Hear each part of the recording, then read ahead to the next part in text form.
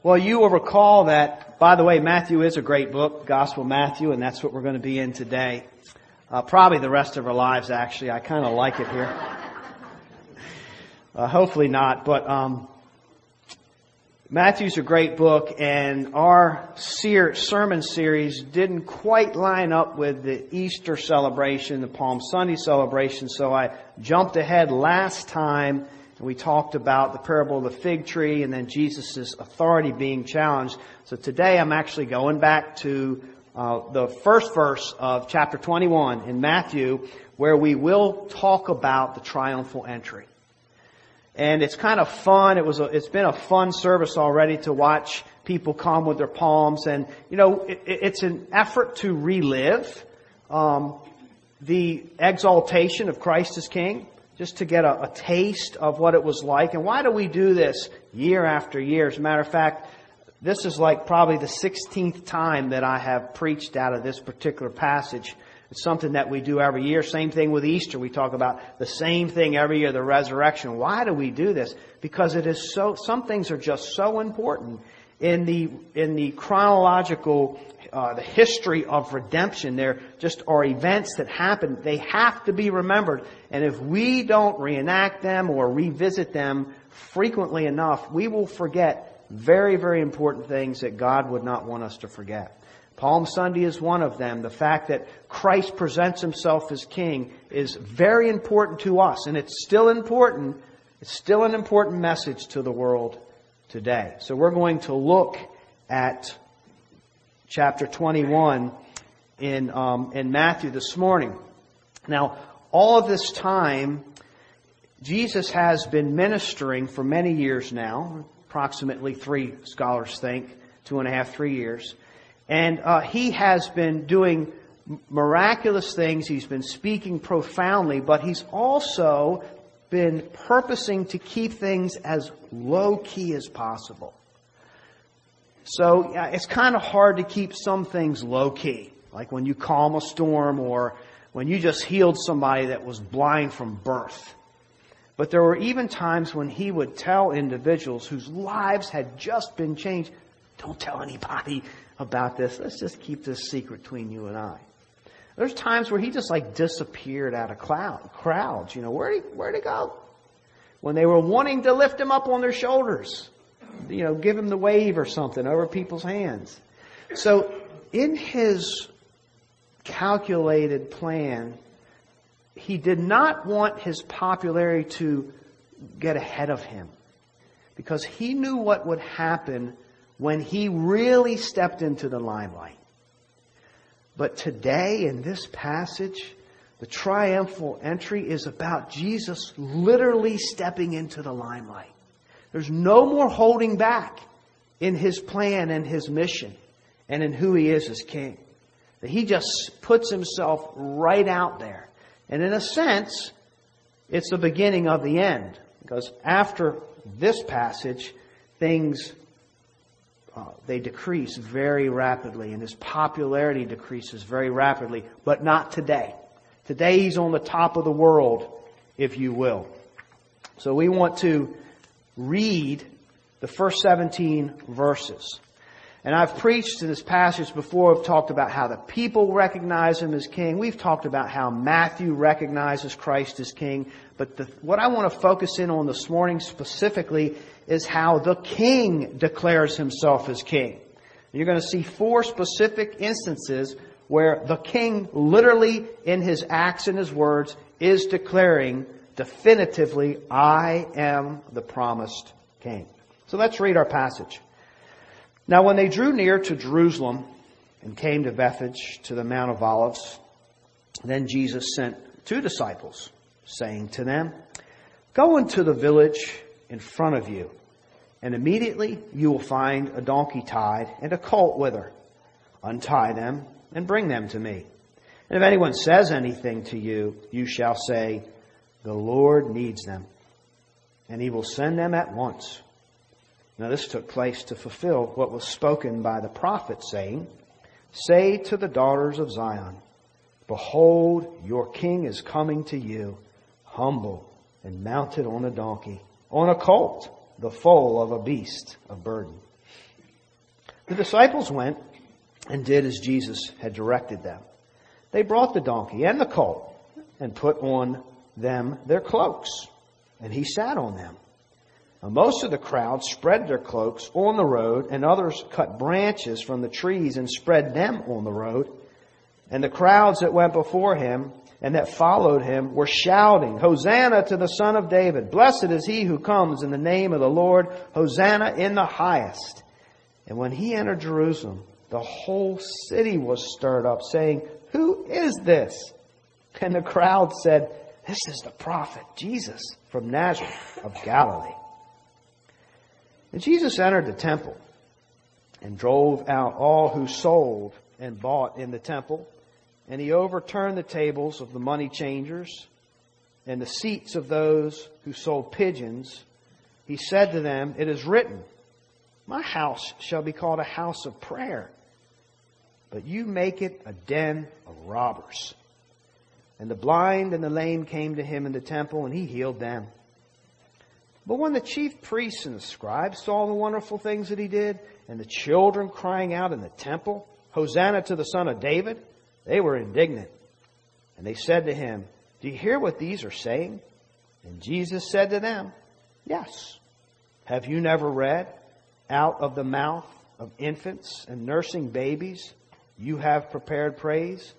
And leaving them, he went out of the city to Bethany and lodged there. We're going to unfold those verses this morning. But I think during this season, as we think about Jesus' triumphal entry, his announcement, his declaration, his exhibition as king, it's a perfect time of year to remember that Jesus actually will hail himself as king two occasions. One occasion has already taken place, so we look back at this historically. And we're going to look at how Jesus presented himself as king historically. But it's also good to remember that he will come again and declare himself as king. And there's a stark difference that will help us, if we highlight it, will help us understand our passage a little better this morning. When Jesus presents himself as king in this triumphal entry, he is the humble king. He is the servant king. Can you get any more humble? As presenting yourself as a king, but you're riding on a borrowed donkey. And it's just, there's no pre-preparation where it's Pinterest perfect entry. But people are just breaking branches off the trees, and they're just taking what they have and laying it before him. This is a humble king. And the Jesus that we know now, he's a gentle servant. He wants to help people. And he wants to actually hear your concerns. Share your burdens. He wants to know what's going on in your life. And he wants to help people. And so he heals disease and sickness, and he forgives sins. He's caring. He's compassionate. People aren't really threatened by him. The leaders are a little jockeying for power kind of threat. But it's not because he's asserting his authority in ways that kings really assert their authority. He's very, very accommodating. He's an accommodating king. And rather than being threatened by this new presence, this new power, he's calling people to himself, and they're coming. He's gentle enough, he's humble enough, he's sincere enough, and they are coming to him, sharing their hearts and sharing their lives. And he is instilling in them tremendous hope. And they love him.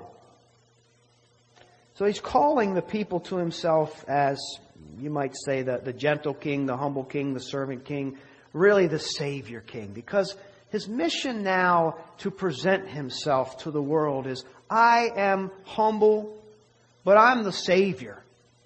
I'm the Savior king. I'm the king that has come from heaven to save you from your sins. To save you from the plight that you have created for yourself. The prison that you have created for yourself by your inability to set yourself free from bondage to sin. and death and destructiveness. He has every right to make that claim and to reign and rule over us, but He presents Himself, calls people to worship Him, challenges us to lay aside our false idols and the things that we've been trusting in and come to Him, to deny ourselves. So He's the Savior King. He has good news. He has great news. And for those that will take that narrow path, they'll find Him. And they will cash in on His promises. But this gentle King and this way to present Himself, really this message, it's an olive branch, if you will. It's an olive branch from the God whom we have offended, the God that created us. It's a peace offering to say, now is a time where I have come. And you can get right with me through my Son, Jesus Christ. Peace be unto you. So we are literally in this season. We're still in this season, by the way. The invitation of the King is still there. We're in this wonderful, beautiful, good news timing or season or time of this offering by God to make peace, to offer us forgiveness. But as we think about this and unpack this, we want to be mindful of the fact that that offering will not always be as it is today. Because this same King, same person, same King will come again. But it won't be as gentle. And it won't be in rags. It's not going to be seated on a borrowed donkey. And it's not going to be with an offer of come to me and let's make peace. Because that will have passed. And the new season of redemption will take place. And the next time Jesus comes, this King that we celebrate and exalt today, He will come with fire in His eyes. That warmth that says, come to me, I'm open. Fire in His eyes. He comes with a sword instead of an olive branch. And He doesn't come with the mission to save. He comes with His mission now to execute judgment on those who rejected His offer of salvation. John describes this scene to us in Revelation, and this is to come. Then I saw heaven open in Revelation 19, and behold, a white horse, not a donkey or a colt following behind. A white horse. The one sitting on it is called Faithful and True, and in righteousness He judges and makes war. His eyes are like a flame of fire, and on His head are many diadems, and He has a name written that no one knows but Himself. He is clothed in a robe dipped in blood, and the name by which He is the Word of God. And the armies of heaven, arrayed in fine linen, white and pure, were following Him on white horses. From His mouth comes a sharp sword with which to strike down the nations, and He will rule them with a rod of iron. He will tread the winepress of the fury of the wrath of God the Almighty. On His robe, on His thigh, He has a name written, King of Kings and Lord of Lords. We just exalted this King of Kings and Lord of Lords, but it's under a different light. It's under different terms. And the invitation and this peace and this warm welcome will not last forever. And so we want to be mindful of the fact that this King will come again. You know, the first time He came, He allowed His enemies to spill His blood. The second time, He spills His enemies' blood. The first time He displayed His tremendous kingly power by holding back. Do you realize, I don't know how Jesus contained His wrath. Now a little bit it slips out, we'll see, in the cleansing of the temple. He's not so humble that He just lets sins go. He's not so gentle that He doesn't do something about evil. He does in the cleansing of the temple. But a lot of His ministry, as powerful as it was, and we stand amazed, it was really throttled back. It's what He did a lot of times when He's on that cross and when He's being tortured. And He could have performed so many more miracles and displayed His glory in different ways. He is holding all that back. The reins are pulled as tight as you could get. But when He comes back the second time, it's loose. There's no holding back any fury, any wrath. All of us get exactly what we deserve. And we're either covered in this spilled blood based on the terms that He presents to us today, or we're not. And the wrath will come in full force. It's the same King. The same King. We want to worship Him. Piper says, in this season, there's actually still time to switch sides. That's how he puts it. Still time to switch sides. It's not over yet. But remember, today is the day of salvation. Let us not put it off. Join His army and come over to His side. So it's just a challenge, just a challenge. Good to put a challenge out there every once in a while, because sometimes there's those among us who haven't pulled the trigger yet, who haven't bowed the knee yet. We've been thinking about it. We know it's the right thing to do. And I remember before I got saved, at first I didn't care. I didn't know. I was in ignorance. And then God enlightened me to His truth and the good news of the gospel. And I was like, man, I can't argue with that. I came to the point where I knew it was true, but I didn't surrender to it. And then by God's grace, the day came when I surrendered to it. But it took a while, and I said no many times. And so it's that warm invitation from the King Jesus, while it's still there. If you have not accepted Christ, if He is not your King, today's the day. There's no reason to put it off any longer, because that offer will not last forever. We want to think about that. Now, so Jesus, He's the King. Others declare Him as King. They're singing Him as King. He declares Himself as King on 4 different occasions. And He uses God's Word to do it. Revelation described Him as, His name is the Word of God. And the Word of God is intertwined in His kingship. It's inextricable. You can't get rid of the one without getting rid of the other. So let's look at the first occasion of how Jesus declares Himself as King. And the first one is simply by riding into Jerusalem on a donkey. That literally was His way of saying, I'm your King. He tells 2 of His disciples to go into a nearby town. It's all planned out. You're going to see a donkey and its foal there. And I need it. The Lord has need. And if the owner says, what in the world are you doing with my livestock? The Lord has need, and He'll give them to you. And that's what happened. And so they come with the donkeys. And Jesus uses these beasts of burden, these nothing animals.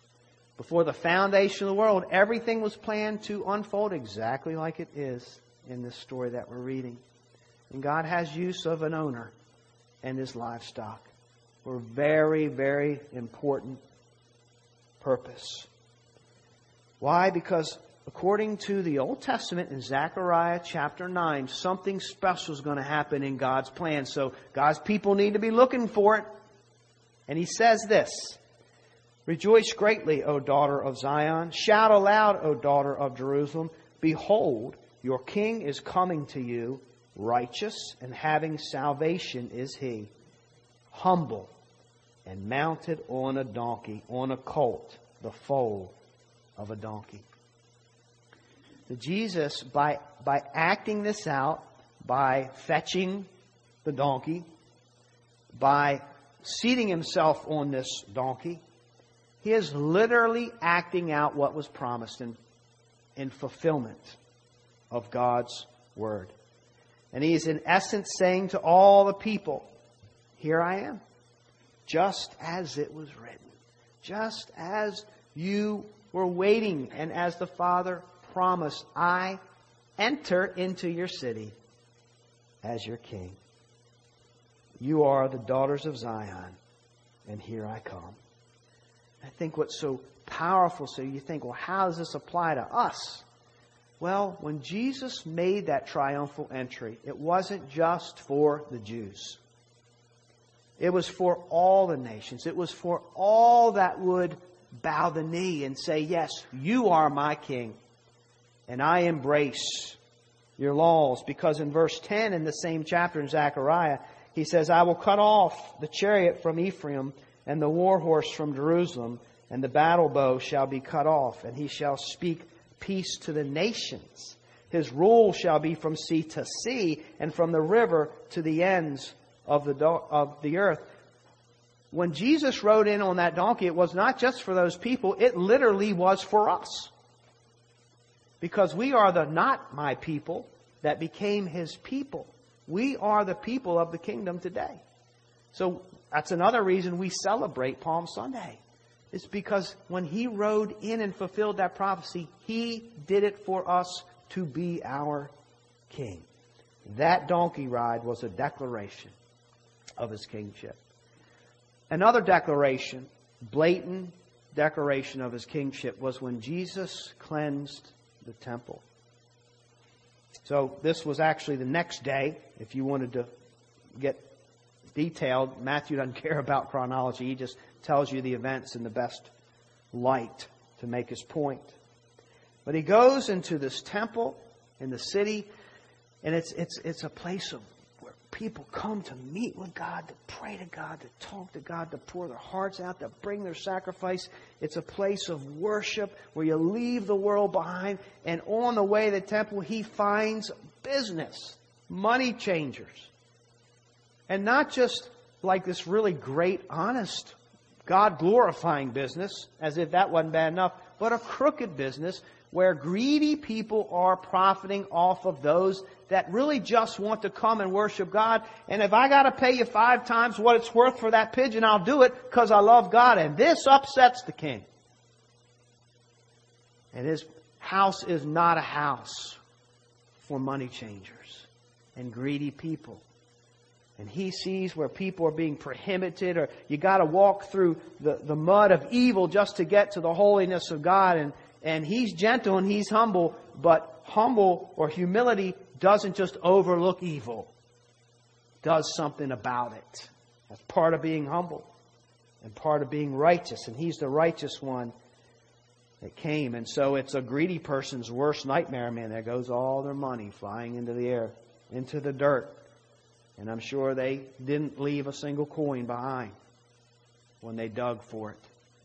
But he is incensed at this. He has such a passion for his Father's glory. He will not stand for it. So what's his explanation? Because nobody does this. This is a system. It's a well-established system. It's just what it is. Nobody upturns the tables. So what's his explanation? Old Testament, Isaiah 56. It is written, my house shall be called a house of prayer, but you make it a den of robbers. That's Jesus' commentary on this. And what's interesting is in that chapter in Isaiah 56, before those words, Isaiah is talking about the king that God's going to send to His people. So it's in the context of when this happens, it's when the king arrives here. The foreigners who join, Isaiah 56, the foreigners who join themselves to the Lord to minister to Him, to love the name of the Lord and to be His servants, everyone who keeps the Sabbath and does not profane it and holds fast my covenant, these I will bring to my holy mountain and make them joyful in my house of prayer. Their burnt offerings and their sacrifices will be accepted on my altar. For my house shall be called a house of prayer for all peoples. The Lord God, who gathers the outcasts of Israel, declares, I will gather yet others to Him, besides those already gathered. You know what just happened? There we are again. Right there in Scripture. We are the other nations. And when His righteousness fumed, a holy righteousness, to make the way for heartfelt worshipers to come to God, when He cleaned the way, it was for us, says Isaiah. He wants us to have access to God and not have to go through wicked, evil, greedy means to get there. So even in the triumphal entry, it's a historical thing. It's a Jewish thing. And yet we are all in it. It's really the humble king's cry to say, I want you to come to God. I want you to have access. I want to hear what you have to say. I want to speak to you and I want to listen to you. All that is wrapped up in this act of cleansing the temple. See, God's passionate about His people. He's passionate about relating to us this very day. And He wants to listen to those that will hail Him as King, to those that want to worship Him. He wants to be loved and worshipped by you. A third way that Jesus declares Himself as King is in the healing. Verse 14. And the blind and the lame came to Him in the temple, and He healed them. And by now, we've been in Matthew a long time, and you think, wow, Jesus has healed so many people. You know, it's easy just to miss the deeper significance of this. The deeper significance is a lot of Jesus' miracles were done up north because it's too dangerous to minister in Jerusalem. So He's up kind of in the northern country of Capernaum and around the lake of Sea of Galilee, and He's doing all these miracles. And a lot of it is low-key as possible. But right now, He is in the most densely populated place among God's people. In the very city of Jerusalem. Where the Jews of the Jews come. Where things happen spiritually. And there's no hiding it. Right out there for everybody to see. He is performing miracles of healing. And this sends a big message to His kingship, to those that would be in tune. You'll recall earlier that John the Baptist, Jesus' cousin, he went through a time of struggling in the faith. And he was Jesus' forerunner, and he paved the way, and he seemed to be a very powerful figure. He didn't back down from anybody. And it caused him to be placed in jail. But you know how our spiritual journey is, and sometimes when things don't go like we think they should go, or even like Scripture kind of indicates they will go, sometimes we lose our way, we get confused, we doubt ourselves. And John's in prison, and he's kind of doubting himself. Because when he reads God's Word and he says the King's coming, and what's supposed to happen when the King comes is that He defeats our enemies. He puts them in jail, and I'm in jail. And I'm a good guy. Maybe the one to whom I said, behold the Lamb of God. I'm wondering about this. You know, dark times will do that to us. They'll take the things that are just so obvious to us on a bright, sunny day, and then we don't know, and we get confused. The important part is this. So John he's kind of desperate, right? And this is a big deal for somebody who just is about to lose his life for the King. So he sends his disciples to say, are you the one? And how nice would it have been for Jesus to just say, go tell John this. Yes. Yes. He will immediately feel at peace. That's not what He does. What does Jesus do? He doesn't say, tell John no. He doesn't say, tell John yes. He says, tell John this. Tell him what you see. The lame walk and the blind see. What's that? That's supposed to be sufficient to minister to his cousin, his follower, to bring peace and confirmation to his soul. Because what that is, it's an Old Testament scripture. And if John had been studying the Bible, he will immediately recognize what that means. And that's an Old Testament sign that when God sends the King into the world to His people, this is exactly what He will do. It's His signature card. It's His identification. He will heal the blind and the lame. Isaiah 35, say to those who have an anxious heart, be strong, fear not. Behold, your God will come. Then the eyes of the blind shall be opened, and the ears of the deaf unstopped. Then shall the lame man leap like a deer, and the tongue of the mute sing for joy. Waters break forth in the wilderness and streams in the desert. And again, he was talking about when I send my righteousness. It's all about sending the King. Now here's how we can apply that. How many times do we want just God, a simple yes or no? Because I'm in a dark place, I'm confused, I don't even know about your word anymore, maybe I don't even know about if you exist anymore, I might even be doubting my salvation. Things that used to be so clear to me. Dark times. And God sends what to soothe our souls? His promise. Not just a simple yes or no, but literally the Word of God. See how God uses the Word of God? See how powerful it is? Now, hypothetically, if John was biblically illiterate like many people today, what would that have done to him? Nothing. He'd be like, what? He said, what? Man, here I am about dying in my doubt, and he said something about the lame and the blind. Well, what am I supposed to do with that? I don't know what he did with it, but he was not biblically illiterate. Well, he lost his head over it. That's how excited he got about this promise to him. How many times... Okay, that was bad. All right, I admit it. Messed the whole thing up here. Now I got to start all over. Third point. No, so how many times does God just give us this gift of an affirming word? He's using... This is what we need, and it's the only thing that will nurture and comfort our soul. It's a definitive, rock-solid promise from God, written in here and preserved.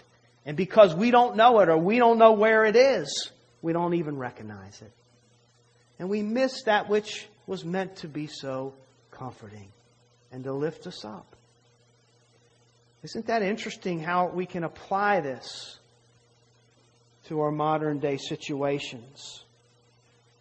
God will come. So I believe John the Baptist got it. He got the message. He knows the Bible. And he is. Thank you for that answer. That was a yes to John because he knew his Bible. That's what just happened. So if we're in that time of doubt or confusion, look to God's Word. It is there for us. And then lastly, the people's praise. Verse 9, the crowds that went before him and that followed him were shouting, Hosanna to the Son of David. Blessed is he who comes in the name of the Lord. Hosanna in the highest. And they spread their cloaks out. What is that? Well, actually, it's kind of what they did. It's not what we would do in our culture, but it's what they did. It's kind of like their way to cast a vote. They're saying, yep, you're the king, and I'm going to throw my cloak in your way so that you can walk on it to cast my vote or to show, yes, I believe that you're the king of Israel. We found it in 2 Kings 9:13. Then in haste every man of them took his garment and put it under him on the bare steps. And they blew the trumpet and they proclaimed Jesus is king. So it's just a cultural way of saying, here's the king, here he comes. Yep, you're the king. That's how they did it. Psalm 118, save us, we pray, O Lord. O Lord, we pray, give us success. Blessed is he who comes in the name of the Lord. We bless you from the house of the Lord. That was prophesied that this moment would come, that everything that's happening, he comes in on the donkey, and not just the cleansing the temple, but also, and the healing, but also the people's praise. They will say specific words, and that's a sign of your true inauguration. And that is exactly what has happened. And the children, apparently, they know their Bibles, or they were taught by the parents because they know exactly what psalm to sing as the king makes his entrance. Of course, the chief priests weren't real crazy about it. But Jesus' answer to them, he says, when the scribes saw the wonderful things that he did, the children crying out in the temple, Hosanna to the Son of David, they were indignant and they said to him, you hear what these are saying? And Jesus said, yes, have you never read? Out of the mouth of infants and nursing babes, you have prepared praise. So the Jewish rulers recognize, oh my goodness, this This is the unfolding of Scripture. Jesus, you're like pretending you're the king that was promised in Scripture. Do you realize these people think you're a king? Do you know what's going on here? And basically he says, yep. I know exactly what's happening here because I am the king. I am allowing it. They wanted him to stop it. I would gladly receive their praise. I would gladly receive your praise and worship. They would not have anything to do with it. So there we have from the King himself, as we look into the Old Testament, and as we see ourselves even in these historical acts, that he had us on his mind when he made this entrance as the King. The King came, and the King, in essence, is still coming. The offer is still there. He's still establishing his reign and his rule. Not just in our hearts, but everywhere. It's not just God doesn't just own our hearts. He owns everything. His reign and rule will extend. There will be no stop or end to it. So he's still entering in a sense. There are still people throwing their cloaks in front of him as they recognize him. Ah, Jesus, yes, you are the King. By God's grace, eyes are being opened. He is still saving in this gentle, humble way. He's still the King of Israel. He's the King of all nations. And we would do well this morning to bow before him. If we've never done that, to bow our hearts before him and to forsake our sins in favor of his kingdom. And as we embrace this season of Easter that's all about Christ, we want to give this King more and more of our hearts. What's an area of your heart this morning where you know you've been holding out? Stubborn you. I want to, but I'm not. It's a challenge. The gentle King said, I want to hear about it, and I'll help you with it to overcome. Hosanna in the highest. Blessed is he who comes in the name of the Lord, and may he bless the preaching of his word this morning. Amen.